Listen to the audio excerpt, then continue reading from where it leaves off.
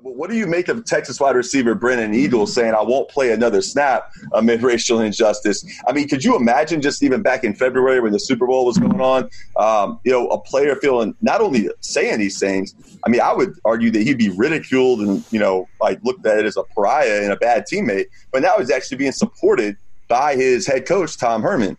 So I don't know. You can take that another Marvin Wilson standing up to his head coach, Mike Norvell, at Florida State. You're seeing former Clemson players point out the N-word uses, the use of the N-word in 2017 at Clemson in a way that wasn't even disciplined by Dabo Swinney. You're seeing Dabo Swinney wearing a Football Matters shirt and shirt. I mean, knowing Dabo, he may have just worn that shirt and had it for years, but it certainly seems like the timing is suspect to say the least. You're seeing Iowa football players former players, James Daniels, the Chicago Bears, talking about the culture there. That's one of the few major programs where it is a majority white culture. So, I mean, just talk about how you and I come from a sports background, like how crazy it is. So it's easy to get jaded, pessimistic. But, yeah, you're right. It's not the revolution. It's not like we're going to be having a society where militarism suddenly it stops, where suddenly we have programs of social uplift, where we have we take on the issues of corporatism and education, and healthcare is a human right for everybody.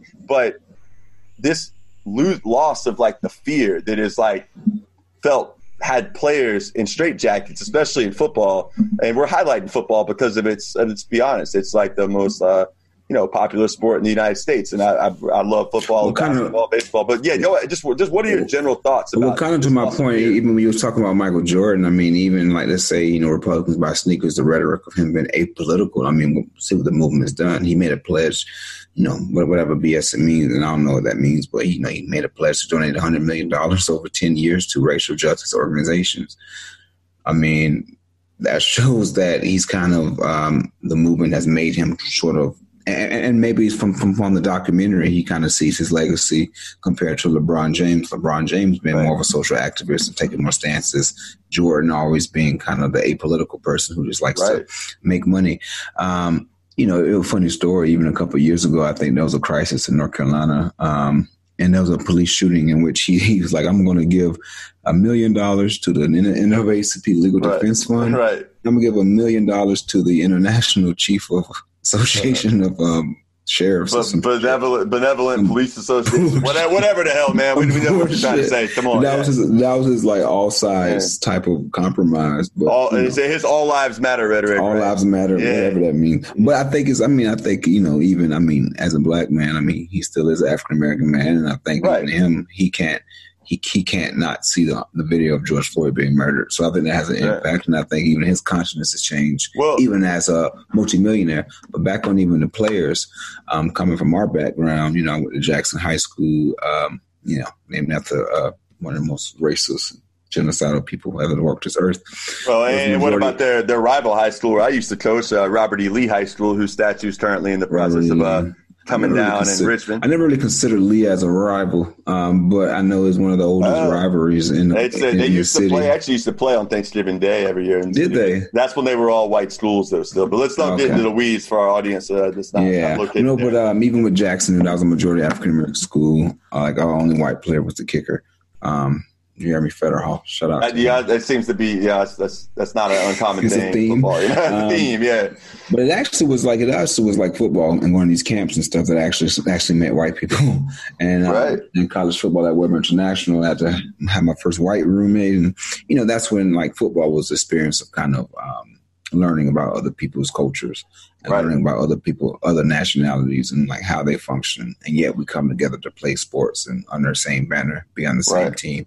So I think sports has that aspect of being uplift in terms of bringing people together. But also when it comes to, we could have never imagined taking political stances.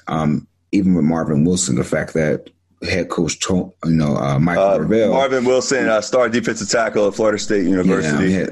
Who actually could have been a first-round pick last year, but decided to come back foolishly. Should have got that money. But he came back, and the coach was getting asked by, what was it, Tashawn Reed? Or it was a journalist asked him about, have you been responding to your players in regards to George Floyd? Oh, yeah, Mike, they've had one-on-one meetings, heart to hearts about Norvell George Floyd, about racism, right? Yeah, Mike Norvell said he's had one-on-one meetings individually, and then Marvin Wilson retweeted that and said that's bullshit, and he hasn't done that. And of course, the next day they had a team meeting where everything. Yeah, but let's just pause. That stuff doesn't happen in college football. You talk about college football, some of the most controlled. Look, I'll be honest, a personal anecdote. I was, very close to going into student athlete player development, academic advising work, and even had gone to the University of Cincinnati and gone to a conference, kind of looked into it. And you hear so much. They talk about wanting to empower their players, but they're also terrified of the repercussions of, if a guy steps out of line, he's speaking and says something that might step on a corporate sponsor's toe. He might come out and say something that, makes the program projects a different image than what the program's trying to project. So the fact that we're seeing guys not only not be punished for that, but being praised now in this new kind of era that's emerged in the last few months with, COVID-19 and then George Floyd. I don't think we can overstate just how big of a deal that is in a shift. Because I don't know, maybe you got a different take on that, but. No, 100%. I think it's a huge deal. But also, Marvin Wilson is the best player on the team, so he can say that. Other players can't. Right. But I think we reached a point in which these coaches are under increased scrutiny. Recruiting is a lifeblood. How do you get these excellent athletes, mostly who tend to be African American and Black, to come to your school and maximize their athletic ability to make as much money as you can off of it? That's the hustle of college football. These boosters act as these investors. They're essentially investors, capitalists who basically invest in these programs and get dividends off of the revenue that these programs create. These coaches, due to this climate, similar to where you got these corporations that are having to put out these bullshit Black Lives Matter statements, even though, let's say, they don't probably treat their Black workers and pay them and give them. Yeah, but it shows them the kind of pressure under now. We know they're trying to go off stuff, right? We know they're going to try to go off. It also shows the pressure on the coaches themselves because they're trying to recruit these athletes and these Black kids to the college, and if one coach is not saying the right statement or saying or whatnot, best believe this other white coach is going to use that in recruitment against them. So these coaches are under increased scrutiny to really be on their P's and Q's in regards to race and racism, because their whole program can be sabotaged. Right. And one coach, if you have a coach, like, let's say, so we bring back to Dabo Swinney. Let's go, please, man.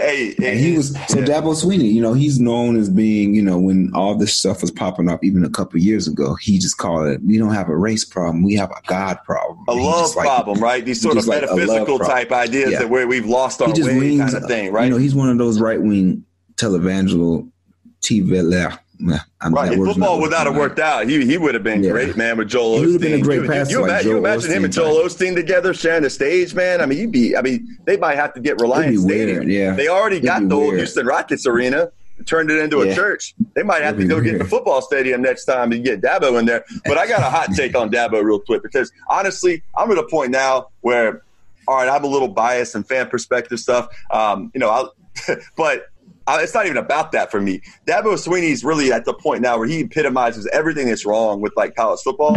He's the guy that he truly is a believer in this notion of running his program like it's a fellowship of Christian athletes sort of deal. He goes in and look, you're in the Deep South, and you got a lot of mothers, grandmas, of kids he's recruiting that want to feel that they got a strong religious community there, because faith is really important to a lot of people he's recruiting. But I feel like he a long time has exploited that, and he's constantly, let's not forget the things he said about what if players knelt at Clemson, the kind of control. And I really think that house of cards is going to start coming down once other coaches, the negative recruiting. That's one thing people don't know in college football, is just how intense, and cutthroat this is, not just for the players, but these coaches and their families. They have the job, they make a lot of money, but you almost can't if it wasn't like that, who would want to live that lifestyle where you're year to year at will, you could potentially be out the door. That's potentially you will be out the door if the boosters don't, like what you're doing.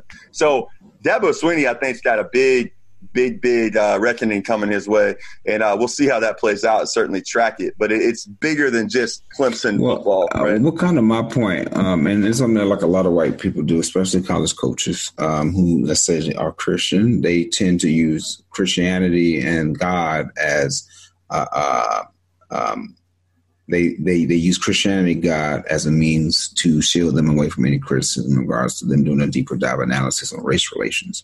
And Dabo Swinney especially, like, for example, even with the COVID-19 crisis, when folks were kind of talking about, hey, we're not going to be playing games, he used that to be like, oh, God is, Christian, Bible, we're going to get through this, this kind of, optimism of sorts, which was rooted in, of course, his boosters, who for damn sure knew that they were going to play football because of these millions are not getting made. So, of course, that's like a political cover. In the same way, let's say a lot of the fascists in Brazil are also far-right Christians and use a lot of this scary rhetoric. Whoa. The folks that support the president of Brazil. Bolsonaro. And let's not forget, the people that support fascists. They support Bolsonaro, the people in Bolivia, the coup government there. There's a reason why these right-wing Christian fascist governments, like the one in Guatemala too, they align with countries like Israel because fundamentally there's an ideological nexus, right, of these kind of countries. And another episode we'll get to later, and we got to do this here soon, Mike, is getting on the sort of the whitewashing of apartheid trips that funded by Bob Kraft and others to bring NFL players and other NBA players to Israel, right? So we'll hit on that later. Yeah. But the Dabo Swinney point, just to finish up, he got into a huge controversy over that, the optimism, and then he gets into a huge controversy even with his statement in regards to George Floyd, other coaches mentioning specifically racism. Right. And he kind of just absolves it with this like kind of pseudo-Christian rhetoric about, we're all, God's children. And don't forget the Football Matters t-shirt. So I was just about to mention that, the Football Matters t-shirt, in which, you got everybody's with Black Lives Matter. He wears a Football Matters shirt like a fucking dweeb. So like, I'm just happy. I'm Dabo. I'm happy he's getting the shit that he deserves. Look, because I'm enjoying it. He's totally full of shit. And the fraud he built, I hope it's going to be coming down because it's about time.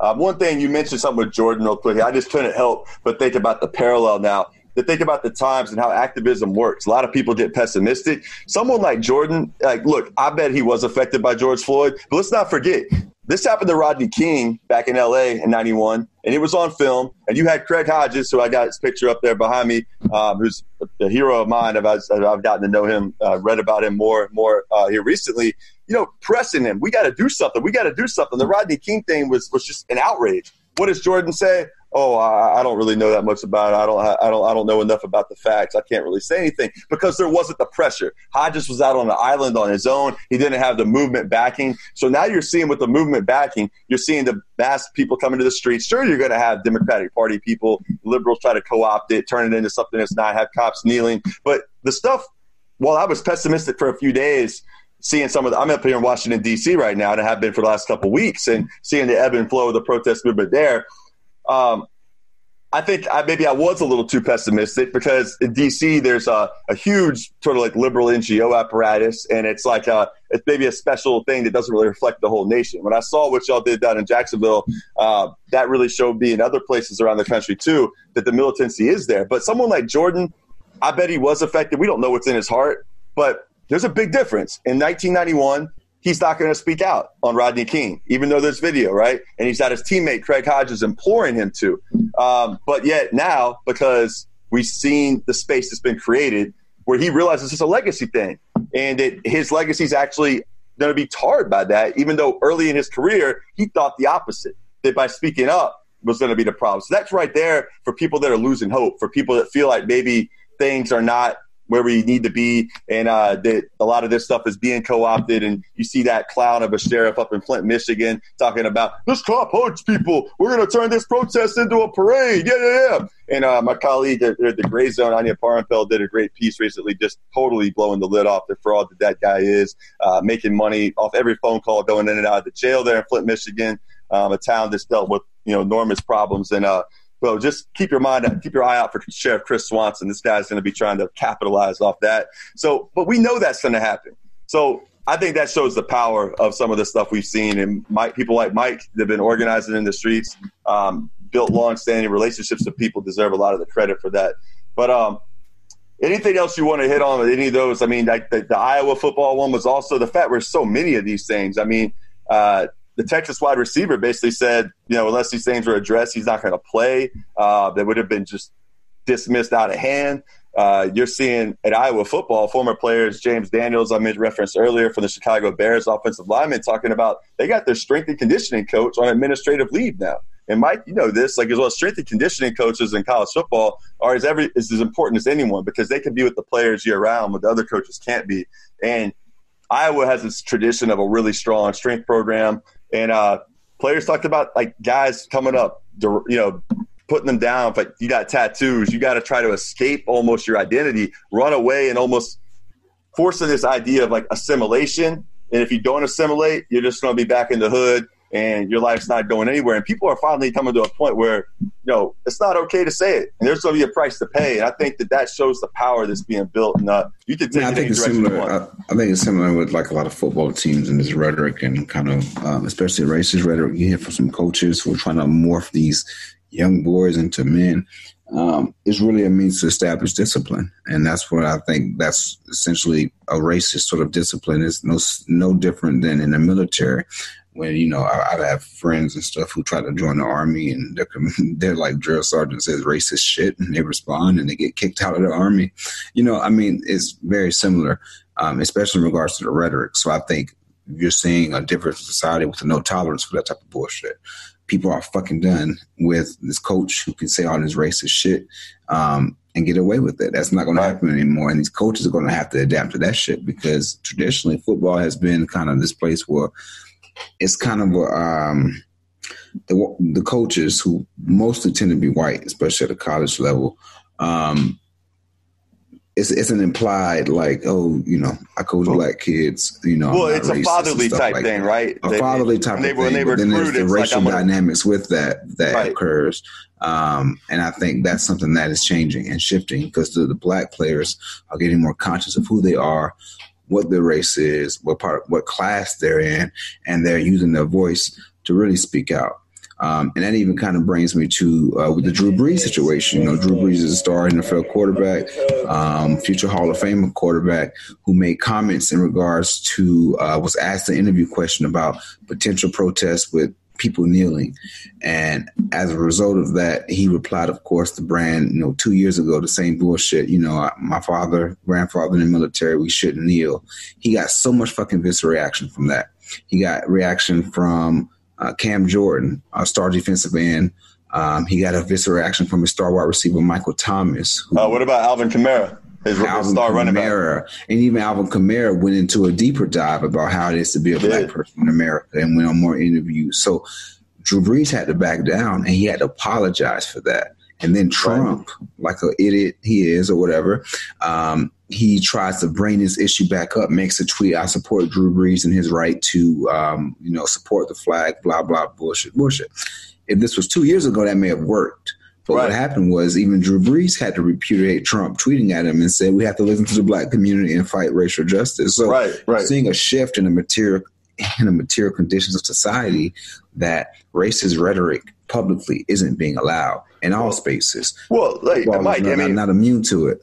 Mike, what about, whoever thought in recent times we would see President Trump going off on Roger Goodell in the NFL for potentially saying that his crazy tweet he brought out last night. We can show it up on the screen here while we're doing this, and you can take a look. But it's it shows how unhinged he is. He's Goodell, of all people, feels in the NFL. Let's get one thing straight. NFL is never going to just do the right thing to do the right thing. They're a multi-billion-dollar enterprise, right? They have relationships with their ownership.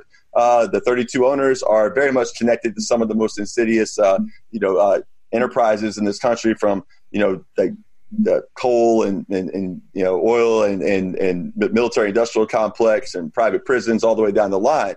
He's not coming out saying that unless he's got pressure on him, unless he's got that kind of that he's making a calculation that if he doesn't do it, there's a bigger price to pay. And now he's got Trump coming at him, basically accusing him of saying it's okay to kind of restart this movement. So real quick, we're going to play about a 1-minute clip of like a lot of these players' reaction that was not sanctioned by the NFL. And it's ironic that then Roger Goodell quotes these players, some of them including Deshaun Watson, Patrick Mahomes, Odell Beckham Jr., Tyrann Mathieu, and others.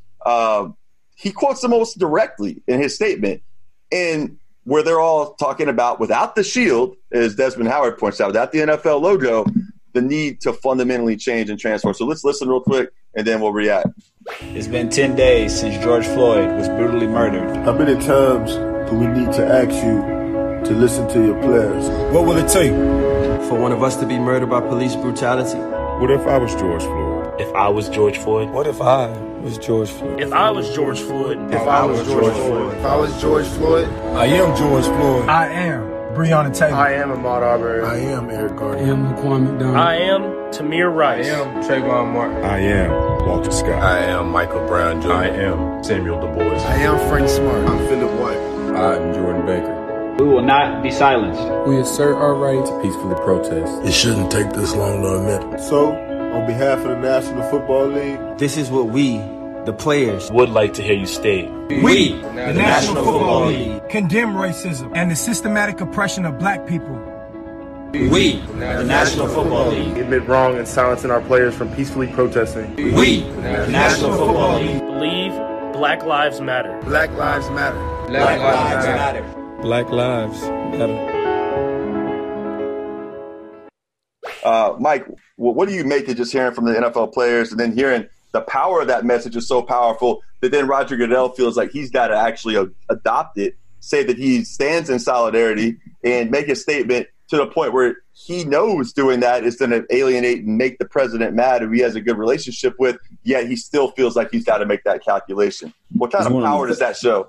It shows a strong power, especially in regards to the workforce. The NFL players are the workforce. I mean, you may see them as millionaires, people making $100,000, but their boss is making billions. So right. There's an exploitation of labor that occurs. So these players are starting to identify themselves, of course. You know, I'm sure everyone knows they're black, but they identify themselves with the cause that is, like, say, black freedom, the black freedom struggle. Right. And they're also identifying the power that they have as the players, as the voice, in order to use that platform to advance an agenda that's going to benefit them, but also other black people. Right. And I think that consciousness is something that we're seeing in all over the country. There's no coincidence that, you know, a lot of these corporations are saying the same bullshit rhetoric about that we support Black Lives Matter, et cetera, because they know with their consumers, they have to make it, they can't seem like a racist company because they lose a lot of money. They also know that they can't seem like a racist company, at least superficially, even though folks know a lot of these companies, 99% of them have a lot of racist policies in regards to the black workforce or, you know, other people of color. Or other just terrible policies. I mean, let's just, like you mentioned, terrible policies in general, right. Yeah. Terrible policies in general. But like I was saying, they know that they have to at least show their workforce that, right. or their labor pool that, hey, we're not racist like any of these other companies are racist. So you can't view the NFL outside of the vacuum of itself being right. So a conglomeration of corporations that exist, and the head of that corporation, the guy who serves the interests of these ruling class billionaires, is Roger Goodell. So he has to take a stance that is fundamentally speaks out against racism. Notice he didn't speak out against police violence, though. Notice he didn't mention Colin Kaepernick's name by name either. So very. And here's the thing. Even with a lot of these company statements, you know, they're talking about racism and Black Lives Matter. They're not talking about killer cops. No, no. They're avoiding that like the plague. And I think that's the next step that, you know, the grassroots is going to have to push everybody on because, you know, Like what the like they're making it, and it kind of leads to the point of even with the George Floyd's case and the kind of direction you're seeing from the country, but even especially from the liberals, conservatives, whatever, is they're trying to make it into an individual case of a racist police officer. Right. And this officer was just so racist, and we got to get rid of these bad racist officers. The bad apples. Racism. Right? Racism is, and it is racism, but it's also the police is an institution of class oppression. Right. And the class that controls the police, which is white supremacist ruling class, is carrying out that oppression through the police force. So these laws that were passed, the police are carrying that out. Mass incarceration, the police are the first people that people see when it comes to going to jail. It's the cops first. So you can't discount that. We need total institutional community control of the police, or empowerment of the people over the police to really see it effect. So I'm loving these companies talking about racism and wanting to get rid of it. Great. Yeah. But let's deal with the cops, because they still have guns and they still have the ability to kill people. So it's not just one individual person who's a bad cop who's killing people and he's racist and we need to do better screenings. No, it's the institution that breeds this. Right. It's an institution. We have a criminal injustice system that's institutionally and criminalizing, passing legislation that is targeting oppressed nationalities in this country. Right. So that's the problem.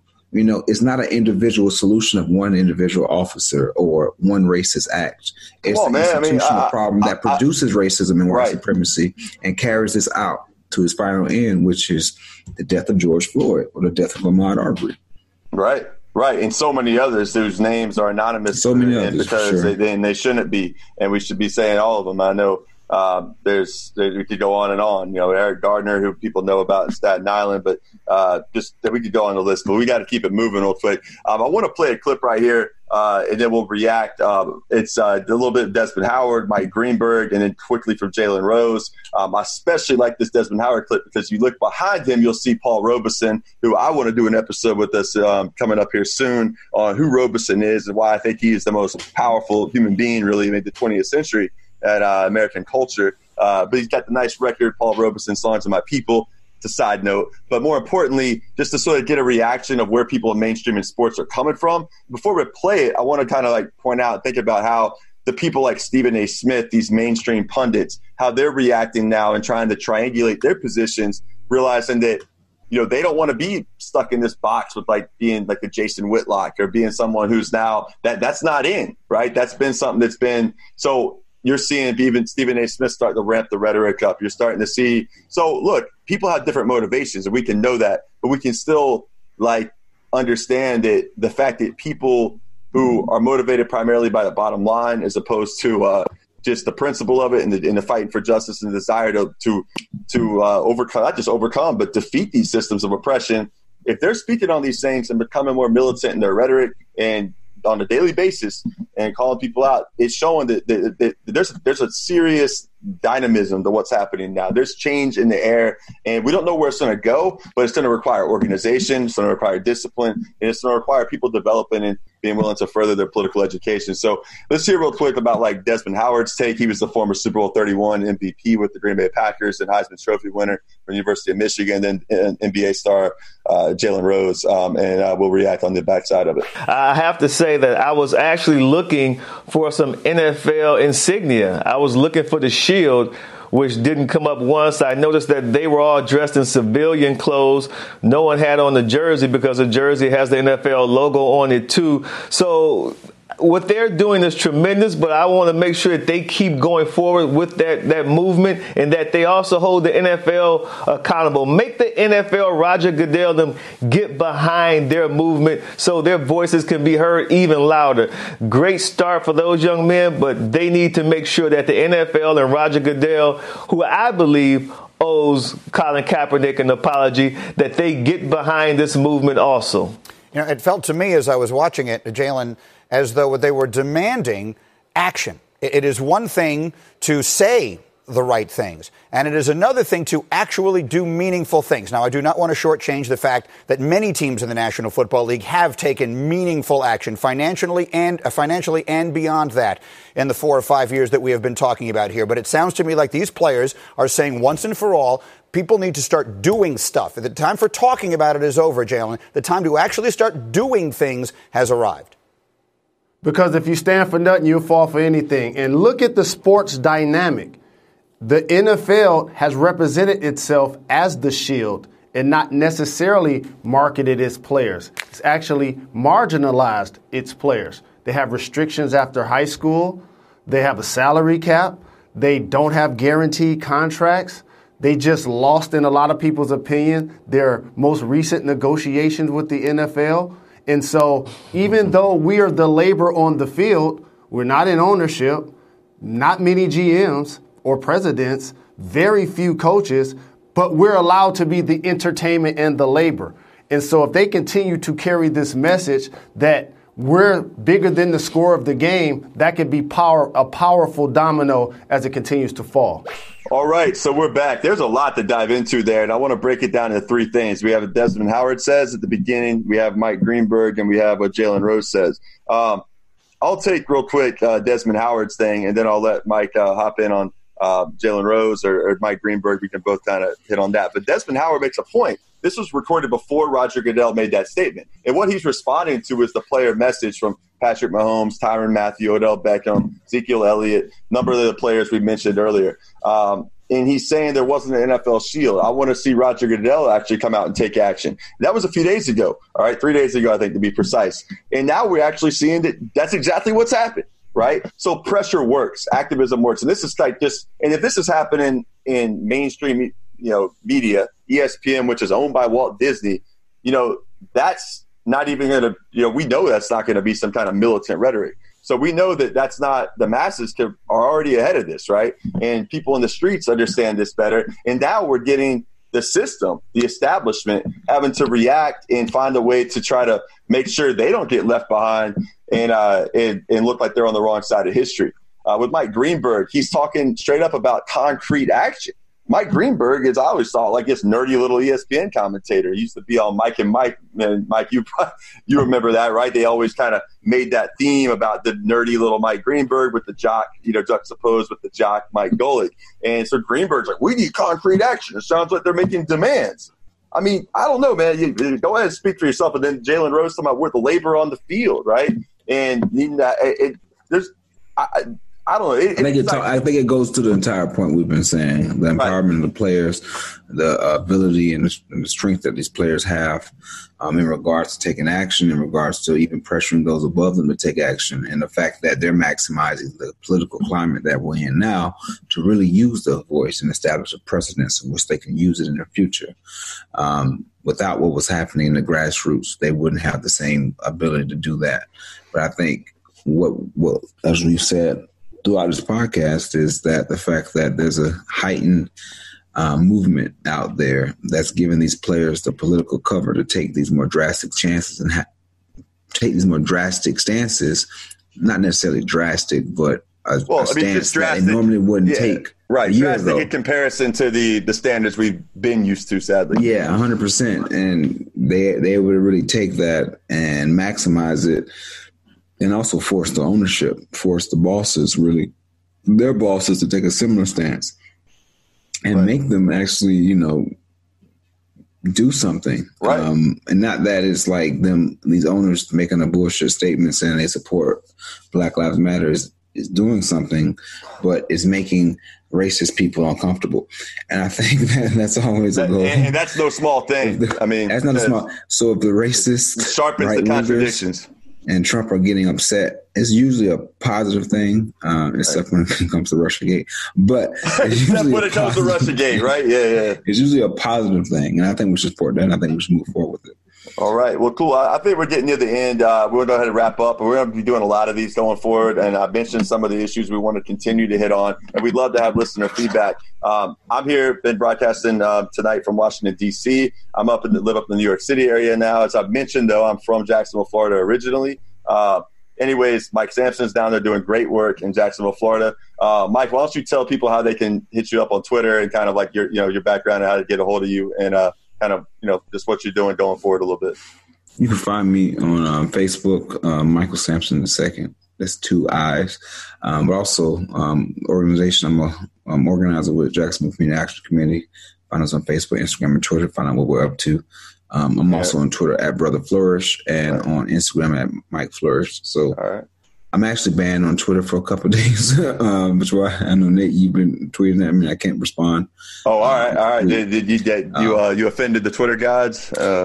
Yeah, I called a famous female Black rapper who said some anti-Black stuff. I call her a certain expletive. That hey, props on you, man. Hey, you're mixing things up, so that's what we want to do. And the expletive is not like a misogynist. I call her the C word for that Black people can call other Black people if they're being racist. But yeah. Find me on there.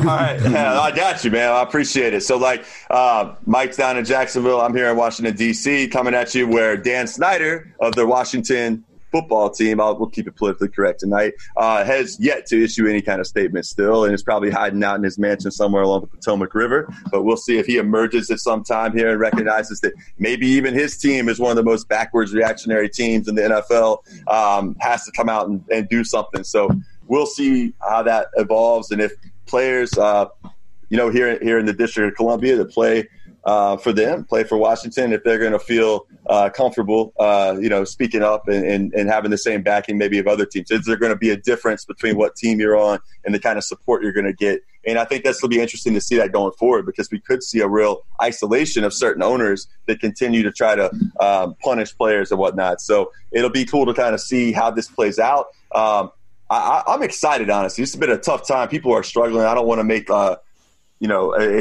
it's a devastating time for a lot of folks, but with change, there comes the possibility for transformation. And I firmly believe that, in looking at sports and recognizing that whether you like it or not, ignoring the power that the ruling class itself has put in sports is that you do it at your own peril, because they have developed sports as a way to market American soft power to the world and show America that from the lens they want. But just like when factory owners and, the Industrial Revolution, they brought in all these peasants to the cities and developed the new emerging proletariat working class, you have to have labor to make that happen, right? And you can't just always control that and force them to kind of – so there's a great subversive opportunity, and a lot of people hear subversive and they might think like, oh, it's wrong. But no, people need to subvert from within. People need to. That's how power dynamics change. Power is not a dirty word; it exists. It's about who holds power. So we're going to look to continue to analyze power, analyze sports, analyze politics, and love to hear feedback from everybody else. You can hit me up on Twitter at Nate Wallace9, the number 9, and on Instagram at Wallace_Nate. Next time I'll probably be coming from you up in either New York City or Jersey City where I live. And Mike, continue to look forward to it and keep doing what you're doing down there. So we'll go ahead and sign off for tonight, and y'all keep fighting. All right. Take care.